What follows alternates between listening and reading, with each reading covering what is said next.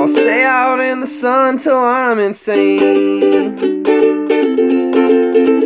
Hey guys, welcome to Starving Artist Phoenix. It's another mini-sode coming from Minnesota. What was that joke? Hi guys, so how's everybody feeling? By a round of applause. Let's hear it. Yep, sounds good. Yeah, anybody here from Minnesota? Yeah, good stuff. Yeah, great. Thanks for getting here from the Twin Cities. Twin Cities? That's Minnesota? Or is that Michigan? I don't know. I don't really know any states outside of myself. But hey, while we're here, let's talk about some stuff that I recommend. So this week, I definitely want to recommend as my podcast, What the Fork? What the Fork is a podcast about The Good Place. The Good Place, you know, the freaking hilarious show that just came out like a year ago about heaven, and it's got Kristen Bell and Ted Danson. It's really, really funny. Way funnier than I thought it was going to be. I had very low expectations when I saw that, but we decided to check out the first episode, and it was great. But this is not a recommendation for the fucking Good Place, because they don't need it. This is a recommendation for the podcast. It's from Hoot and Waddle. Hoot and Waddle have a couple of podcasts out around town. I've been on one, Limited Engagement. It was a good time with Jared Duran. This one is Jared and Jason Keel, who I don't know, but they decided to just dissect every episode and talk about it and how much they love it. And they've only released one so far. They just released the first one about a week ago, and I just listened to it, and it's really fun. I mean, they approach it from people who are not trying to analyze it or really look too deep. They just two people who really just genuinely enjoy the show. There's no real big format to it. You know, they don't have little bits and segments yet that they have to do. They literally just were playing clips from the episode as they go and just talking about how funny they were, and it was just a genuine fun chat, and you got to listen to clips from The Good Place, which is funny. So I definitely recommend it. Just kind of a good, light-hearted fare for, I don't know, breaking up your morning. I don't know where I was going with that. I don't have time. I'm driving to work while I'm talking about this, okay? All right, do you feel better now? Are you happy to know why I'm struggling, why I'm not focused? It's because there's a lot of traffic around me, okay? And I'm just trying to do my best, but I ran out of time this week because this week is the week that my show opens. Yeah, Reasons to Be Pretty. It's going to be a lot of fun. It's opening this Friday. There's a promo code out there for regular. Put in regular when you go to our Ticket Leap, and you get $5 off if you're going to go to it. And you really should go to it because, guys, I need you to go to it. We need to sell some tickets to the show. We're getting people coming in, obviously.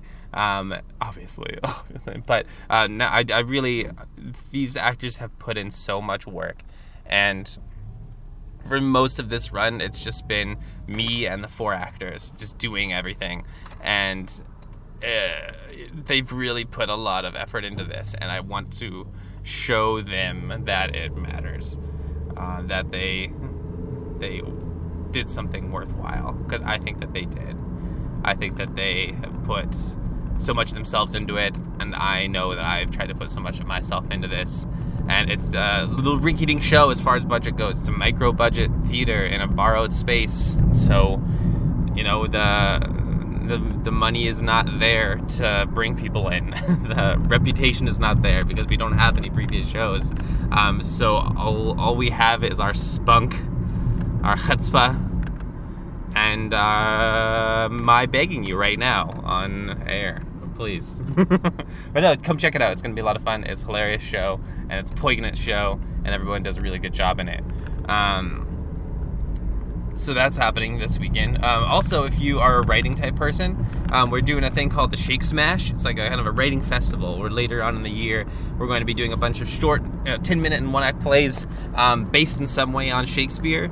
It's really not to get into now about the details of it, but essentially what's going to happen with it is it's like you might have an interpretation kind of like the Romeo and Juliet Baz Luhrmann thing, or Othello movie that took place in the high school basketball team.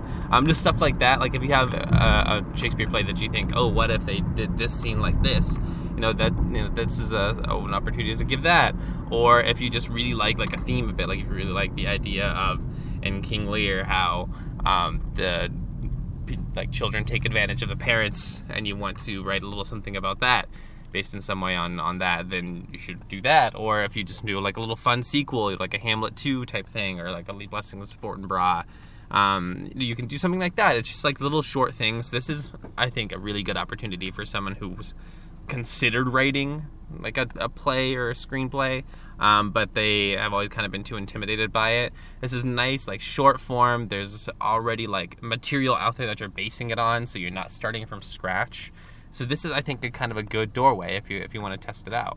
So there's details of the contest online, and yes, it is a contest. If your play gets chosen to be performed, it'll be entered into the running of possibly winning either $50 or $100. So that's cool. So that's nothing to sneeze at. It's a lot of money, isn't it? I don't know. It's a lot of money for me. I'm always poor. But yeah, come check it out, and come try to have your hand at writing some fun Shakespeare-based theater. It should be a good time. Should be some wacky shit. That's a lot of self-promotion. That's okay. That's what we're here for. My self-promotion. Other things that I recommend. I haven't really done much lately because I've been so focused on the show. Shout out to Brelby Theater though. That's Shelby from Brelby. Real appreciate her. A while back, she came through in a clutch with letting us borrow a projector that we absolutely needed for a show, and we had no way of getting because me ended up personally broker than we expected at the time, and we were trying to just purchase one or rent one, and we could not. And when we sent out a call online, she was the only person who responded. So I can't thank her enough for that, and we've kept her projector for so much longer than we planned to do. We're hoping to get it back to her today. If we didn't yesterday, I can't remember if Taylor did or not.